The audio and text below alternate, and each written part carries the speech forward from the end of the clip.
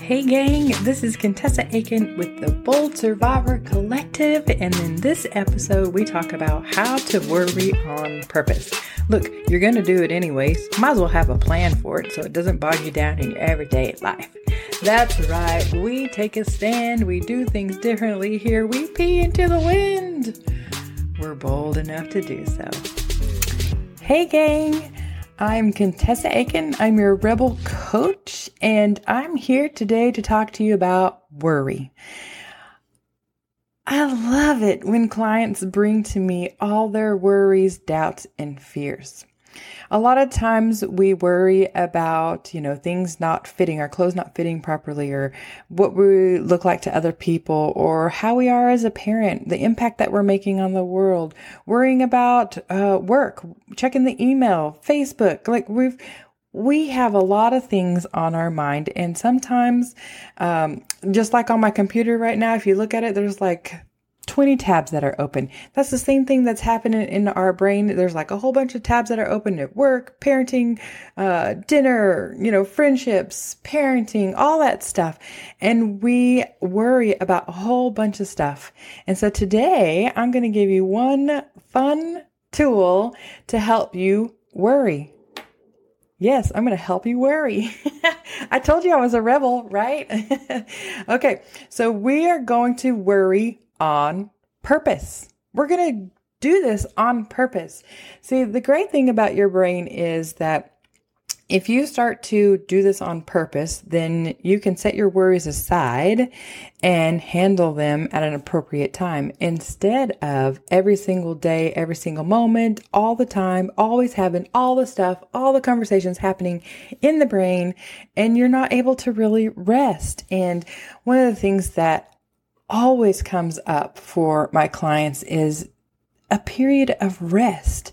And I don't mean just this physical rest where we go and take a nap. I mean the rest from the conversation, the worry, all the stuff that is happening up here.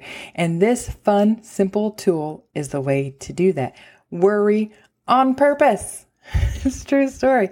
Now, there's a bit of a structure that comes along with worrying on purpose, right? We don't just, I'm going to worry on purpose. The first step is to schedule a time. Give yourself at least 10 minutes, set a timer, same time every day. For example, for me, about 4:30 during the day in the afternoon is that time between when I've taken care of everything the kids need to be taken care of, the husband has come home from work, he's settled, and it's not quite yet time to start dinner, right? So 4:30 is the perfect time for me, and I give myself 10 minutes. So I'm asking yourself, set a timer for 10 minutes. If you go over, not that big of a deal, but we want a minimum of at least 10 minutes. I'll tell you why here in a second. What happens in this 10 minutes is you're going to just take a notebook and a paper and just start to worry, just write down all your worries. And this is really personalized. Sometimes lists work. Sometimes just being able to write it out more like a paragraph form works. Whatever works for you is honor that. Please honor that. But write out all your worries. So what happens in this 10 minutes when you set a minimum, right? What you'll realize is sometimes the worries start to repeat themselves. So keep writing for these 10 minutes, and you don't want to stop. Just complete brain dump. And oftentimes you'll find that the worries start to repeat themselves, or you'll find patterns between work and home life, or kids and husband, right? You'll find the patterns. What's important though is if you go over, not a big deal, but give yourself at least 10 minutes. You'll be able to start to see these patterns. What you want to do next is, next to each worry, you will want to ask yourself a question. Is this an actionable item, or is this just something that is occupying my mind? For example, worried that I didn't respond to a particular email. Is that an actionable item? Yes, because I can physically go and see, did I respond to the email?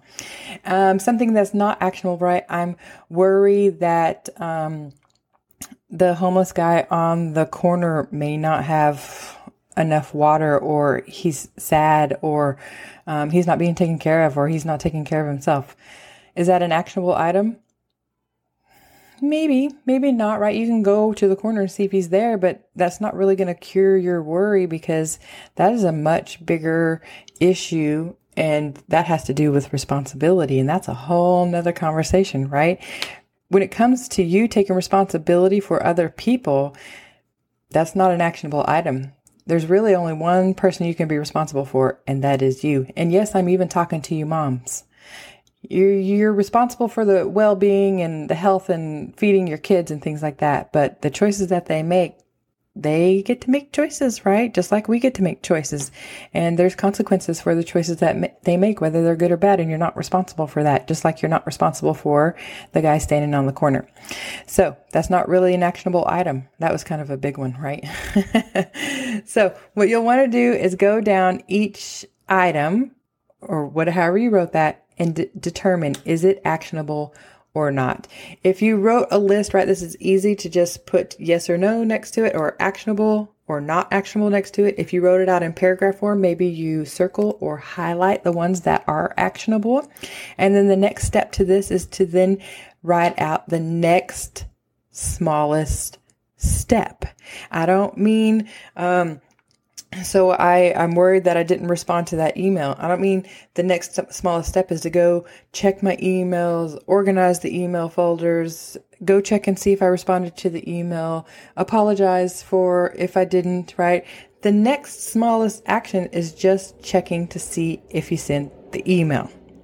It's the next smallest one.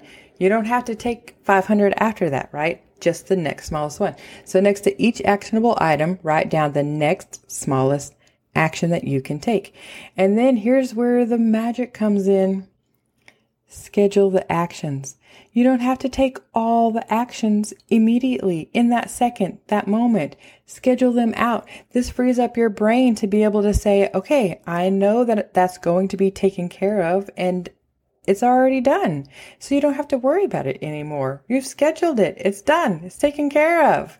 And then, of course, on the back end of that is the magical F word, follow through. Do what you said you're going to do. And building trust for yourself. It all ties in together, right?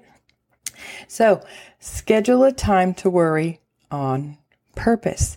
When you get in the habit of this, what you'll find is you are free through the day. You know that you're going to have a time to sit down to take care of all the worries that are coming up for you, and that you have a plan to then take care of those worries. So your rebellious, daring, bold action step today is to set a time, schedule a time that works for you to worry on purpose today, and then don't worry about it until that time comes. Thank you for listening to this episode on the Bold Survivor Collective. I'm Contessa Aiken. If you want more, subscribe to this podcast. And of course, join us over on the private Facebook group, the Bold Survivor Collective, where we keep the conversation going and keep on surviving and thriving. Bye.